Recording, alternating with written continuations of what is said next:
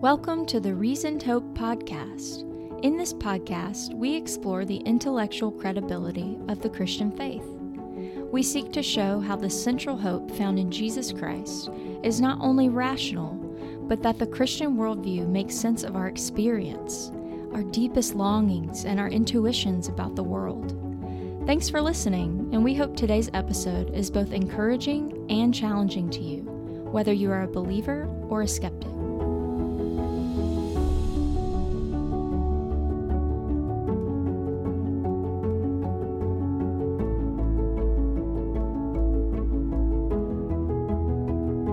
Welcome to today's episode of the Reasoned Hope podcast. Today we're going to be talking about one major difference between Christianity and other religions. Now this is a simple difference, but as we get into it, I think you'll see it is a very important and profound difference that many simply do not realize. Now there's a need, I think, for what we can figuratively call a litmus test for true Christianity in our culture today. And you've probably heard that phrase litmus test used in different contexts, and it's got like a scientific background to it. It's basically a kind of test that would help chemists know whether a solution was basic or acidic. And the way that it is most commonly used now is in a figurative sense to mean any decisive factor that would be involved in an issue or a comparison between things. So when we talk about having a litmus test for true Christianity in our culture, we're talking about a factor involved when you compare different religions that would show that Christianity is distinct from these other religions. So, and I think there's two main reasons, not that these are the only reasons, but I think that there's two important reasons why we need something like a litmus test for true Christianity in American culture today. One would be that we live in a pluralistic culture. And this essentially just means that America, like pretty much the rest of the world, this applies to the rest of the world as well, we live in a pluralistic culture that provides a multitude of options when it comes to what to believe. This can include, it certainly includes all the religious options that are available. It can also include secularism as another belief system, another way of looking at the world. And so modern people today find themselves in an environment where there are an unending amount of different religious options, different worldviews from which to believe. And there are people from every religion saying that they have the true religion, that they have the true way to God. So this can create an environment of confusion if you don't know how to properly distinguish between these different competing religious claims. If you can't identify what true, genuine Christianity is in a culture like this, then it's going to be very hard to know how to make sense of the options that you're being presented with. And you may end up rejecting something that isn't Christianity at all because you weren't able to recognize it for what it was. You weren't able to see how it is distinguished from other religions. And I think this is especially true for Christianity because you have many different faiths claiming to be Christianity. You have different faiths claiming to be true Christianity. And one example that we'll see would be something like Mormonism. Mormonism claims to be another sort of denomination of Christianity. But when you actually get into looking at what the Mormon Church teaches, you go to the sources of Mormon doctrine, you begin to see that Mormonism and the Bible are very different in the things that they teach, even though that, say, Mormons will use a lot of the same language as Christians do to talk about things like God and salvation. So the fact that we live in a pluralistic culture means that if we're going to understand how Christianity is distinguished from all the religious options out there, we're going to need some way to be able to do that. Now, the second reason I think we need something like a litmus test for true Christianity in our culture is something called cultural Christianity. And this is simply the idea that there is a it's getting almost less so, at least in America, than it used to be. But in America, there has always been this sort of background Christianity that people haven't truly been able to completely get away from. The Judeo-Christian perspective on the world has heavily influenced Western civilization. It's heavily influenced America. And so because of that, a lot of people born in America or born into families where there's some aspect of involvement with church growing up or something like that, people think that they are Christians simply because they have grown up in America or simply because their family has been a church-going family and things like this. And so the idea is that a person can be at a place where their understanding of Christianity is much more of a cultural assumption than it is a real, resulting from a real change in that person's life. And the danger here is that people can think they are Christians when they're really not Christians, according to what Jesus taught. And if we want to know what true Christianity is, we have to go to what Jesus taught. So it's not enough simply to be raised in a culture that might have some Christian assumptions built into its history or anything like that, or if your family went to church growing up. These things are not enough to make someone a Christian. So the fact that we live in a pluralistic culture and the fact that there is the very real reality of cultural Christianity mean that it is essential that we understand that there is at least one major difference between Christianity and other religions. This is certainly not the only difference, but it is a very important difference. So this difference really comes down to something around what other religions say about salvation and what Christianity says about salvation. So other religions cater to our human impulse to make ourselves better. We seem to have a natural tendency as human beings to want to earn our way to God or to do something to make ourselves feel better about our guilt. Many people would probably not describe the way they feel in terms of sin, but the Bible talks about how everyone is guilty of sin, that we've all done things that have gone against God and His commands and the moral law that we are all aware of. That we're aware of this moral law that we can't escape, whether we profess to be religious or not. It is built into us, and we have a conscience. And when we violate this moral law, we feel guilty about it. And this seems to be a universal human experience, regardless of where you live in the world, what your religious background is. We all seem to be aware of the fact that we've done wrong, and we feel guilty for it. Now, other religions offer paths to clean ourselves up, to make ourselves better or acceptable to whatever deity that religion is guiding its adherents towards. So if we look at two examples of this here, one would be Mormonism. Now, I've already said a few things about Mormonism, that Mormonism claims at least to be a true restoration of Christianity. If you know anything about the history of Mormonism, Joseph Smith, the founder, he taught that Mormonism was the restoration of true Christianity after what he called the Great Apostasy, when the Christian church fell away from the truth. And so, according to Joseph Smith, Mormonism is the restoration of what true Christianity is. And so, if someone's following Mormonism, according to him, they're following true Christianity. But if you look at what Mormonism teaches about salvation, it's quite different from what we find in the Bible.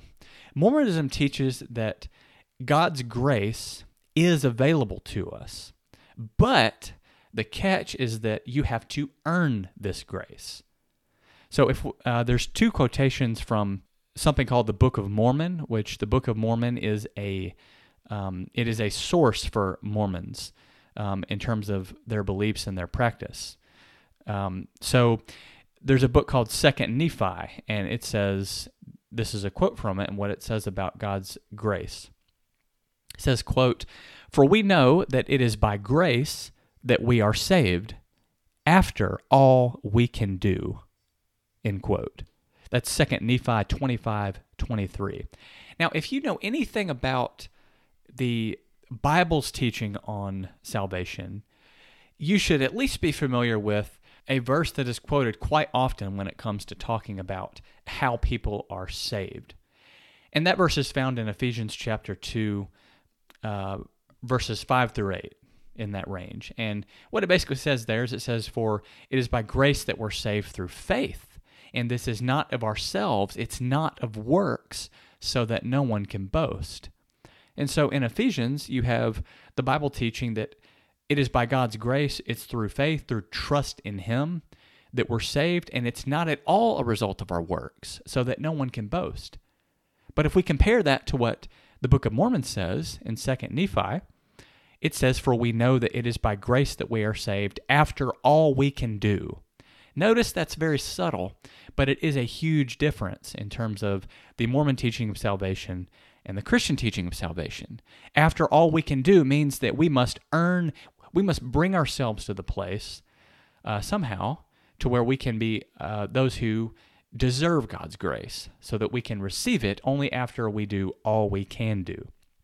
Now, the second quote also comes from the Book of Mormon, and it's in a book called Moroni, chapter 10, verse 32, and this is what it says, quote, "Yea, come unto Christ, and be perfected in Him, and deny yourselves of all ungodliness.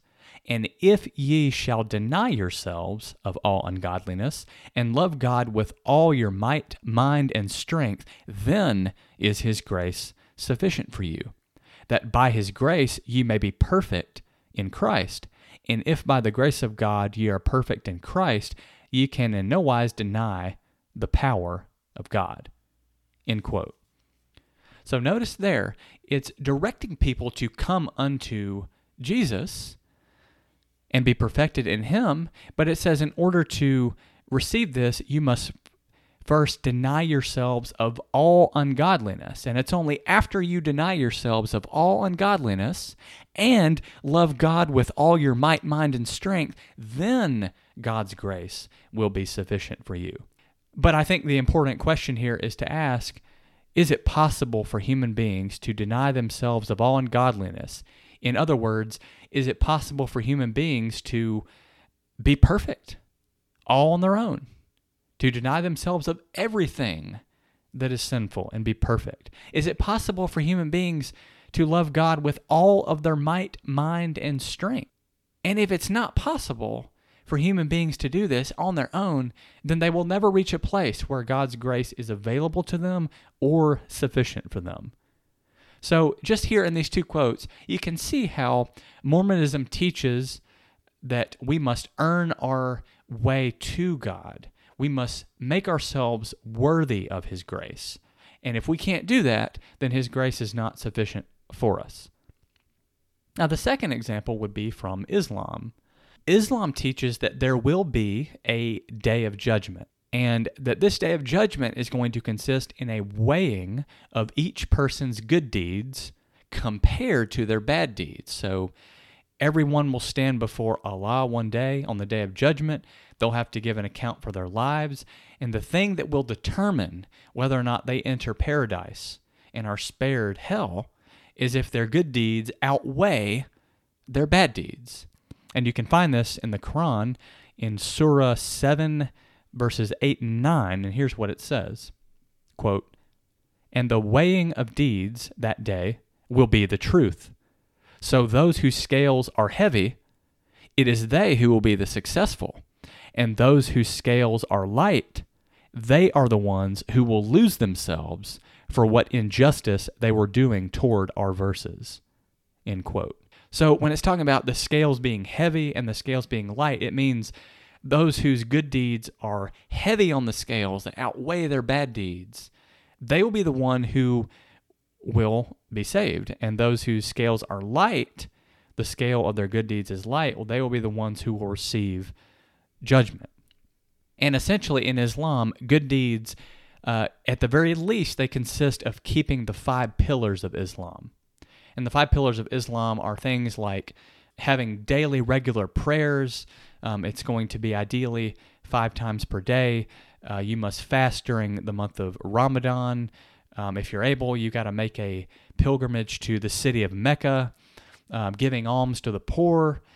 And as you get more into Islamic theology, you see that it teaches that human beings, they simply have just to be taught the right way to live. Islam means submission. It means submission to the will of God. And so, according to Islam, people just need to be taught the right way to live, and they have the power within themselves to carry this out. So they're not born sinful or anything like that. They have the ability to earn their way to Allah by following what He's commanded and being righteous. So, and it's important to understand that just like Mormonism, Islam will talk about Allah being merciful, and it will talk about the grace of Allah towards those who are faithful Muslims. But in the end, both Mormonism and Islam teach that the grace of God is based upon your performance and what you can do to earn your way to God and make yourself righteous. And this is fundamentally different from what Christianity teaches. While other religions like Mormonism and Islam teach that we must earn God's grace, we must earn our way to God, Christianity says something very distinct. It says that we cannot save ourselves, that we do not have the resources within our own power to save ourselves from our sins and to make ourselves righteous before God. So it first says that all of us are guilty. I mean, this is all over the Bible. It's not something that you can get away from. And one place that we see this is in the book of Ecclesiastes in the Old Testament, chapter 7, verse 20, where it says, quote, "There is certainly no one righteous on the earth who does good and never sins," end quote. So it's making it very clear there that there's nobody alive on earth, no human being who is righteous and who has never sinned. So by implication, this means everybody has sinned. If you know Romans 3:23, which talks about how all have sinned and fallen short of the glory of God, it's the same idea. Now, another place that we could go would be Psalm 130, verses 3 and 4, and this is also in the Old Testament. And Psalm 130 says this, quote, "Lord, if you kept an account of iniquities, Lord, who could stand? But with you there is forgiveness, so that you may be revered," end quote.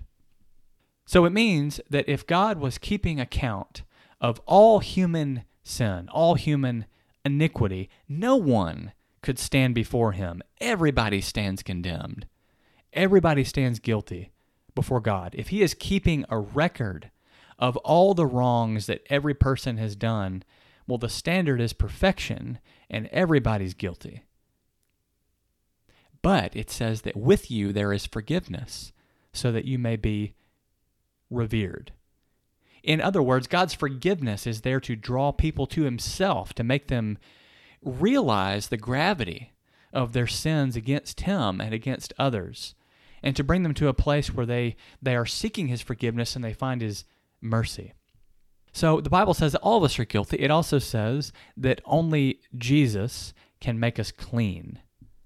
And if you go to the Gospel of John in the New Testament, chapter 1, verse 29, John the Baptist is observing Jesus walk by, and he calls Jesus the Lamb of God who takes away the sin of the world. Jesus is the sacrificial lamb who is the perfect sacrifice for our sins, and because He has taken the wrath that we deserve, He has made atonement. Just like if you know anything about the Old Testament and the history of the sacrificial system, they had to constantly sacrifice animals to make atonement for sin, and yet this was animals were not able to be a real lasting sacrifice for sin. Jesus, this image of Him being the Lamb of God, means that He is the perfect and the final sacrifice for our sins. So it is only through Him that our sins can be taken away and that we can be washed clean. Another place that you can go to see this in the New Testament is in the book of Titus, chapter 3, verses 4 through 7. And it says this, quote, "But when the kindness of God our Savior and his love for mankind appeared, he saved us, not by works of righteousness that we had done, but according to his mercy, through the washing of regeneration and renewal by the Holy Spirit. He poured out his Spirit on us abundantly through Jesus Christ our Savior, so that, having been justified by his grace, we may become heirs with the hope of eternal life." End quote. Notice how different that is compared to the quotes that I read from the Book of Mormon and the Quran. It is God's kindness to us and his love for us that moved him to make a way of salvation to save us. And it's not by works of righteousness that we had done. It's no religious works. It's nothing that we could do to earn our way to him and to cleanse ourselves of our very real guilt. There's nothing that we can do to do that, but it's according to his mercy. And it comes through Jesus Christ that we're justified by his grace and what Jesus has done, that we can have the hope of eternal life. And this sounds like a simple difference, that other religions teach that you can earn your way to God, while Christianity teaches that God has made a way for us to come back to him. That is a fundamental difference. And yet it is one that is not understood by many, many, many people, even people who are in churches week after week after week. And it's important to understand this difference between Christianity and other religions because, first of all, it brings you to an end to your quest of trying to be good enough for God. Now, some people aren't consciously on this kind of a quest. Their consciences are not tormented about their guilt and things that they have done. They're not necessarily thinking about that way. They might be conscious of the fact that they've done wrong things in their life, but they're not necessarily on this quest to find atonement for their sin. But for those who are very conscious of this, and for something that is eating away at them, that they need to find a way to make sense of their guilt and find atonement for it by trying to be religious enough, trying to be good enough, the news that God has made a way for you to be forgiven for your sins through Jesus, this brings you to an end to that quest to secure your own righteousness, because Christianity says you can't do that. That's why Jesus came. That's why all of us need him for salvation. Now, the second thing that I think follows from understanding this is that it brings you to a place where you are able to see your true need. Your true need is not to be religious enough. Your true need is not to try to be good enough. Your true need is for restoration to God, the one who made you, that you were made for a relationship with him. And that a true understanding of salvation will see relationship with God is at the center. And that God has done something to make a way for that relationship to be restored between you and him. And that's what we're all seeking anyways, whether we recognize it or not. Our true need is that fellowship with God, relationship with him, and all the other things that we find ourselves pouring our lives into are going to leave us empty. And in the end, they're not going to provide the meaning, the security, and the hope that we are truly seeking. Now, I think the last thing is that if you understand this fundamental difference between Christianity and other religions, you'll be able to make a more adequate investigation into the Christian faith, because you'll have an accurate understanding of what the central news of Christianity is, the good news of the gospel, what Jesus Christ was about, what he taught, what he came to do, and why every person's eternal destiny hangs upon how they respond to him. Because if you are at a place where you are maybe a cultural Christian, and you think you're a Christian simply because there's been some Christianity in your family or something like that, or if you find yourself confused on how to make sense of all the religious options that you find around you and what the differences are, an understanding of the true message of Christianity is essential. Because many times people will reject Christianity, but it's very often the case that they will reject something that they truly don't understand completely. And you don't want to be in that boat. You want to make sure that if you do reject Christianity, you know exactly what it is teaching and what the claims are and what the central message of it is. But sadly, many people are at a place where they've rejected Christianity and they've never taken the time to really understand what it teaches. And so a great place to start with that is understanding that while other religions teach that you can earn your way to God, that you can make yourself righteous, the central message of Christianity is that nobody's righteous. Nobody can be good enough on their own. We need a Savior, and that Jesus has accomplished salvation for all those who put their trust in Him. That Jesus came and He secured the way to God, but a response is required from each person. This is the central difference between Christianity and other religions. And if you want to have an accurate understanding of all the religious options out there, if you want to be clear that you are not amongst the cultural Christians, then understanding this is supremely important. This is a very simple truth. It's not very complicated, but many people don't understand it. So I hope that this today has been helpful for you. If you enjoy this show, please leave a review wherever you're listening to this podcast. It's found on all major podcasting platforms. ReasonedHopePodcast.com is the website. You can go there and listen to it as well. ReasonedHopePodcast@gmail.com is the email address. If you have questions or comments or anything like that, please feel free to send those to that email. And remember that there is reason for hope in Jesus Christ.